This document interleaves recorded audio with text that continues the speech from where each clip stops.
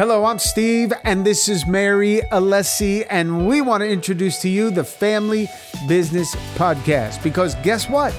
She and I work together every day, and not only do we work together, we live together, we sleep together, we eat together, years, y'all. And we do ministry That's together, right. along with our son Christopher, our daughter Stephanie, our daughter Lauren, and our daughter Gabrielle.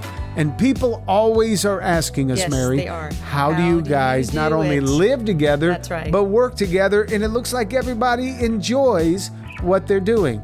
Well, that's because we believe there's some things that can be done to help us on a regular basis be able to not only live together, but also work alongside one another. So that's why we have coming to you the Family Business Podcast, because family, Mary, Is everybody's business. there's it. There it is. So subscribe.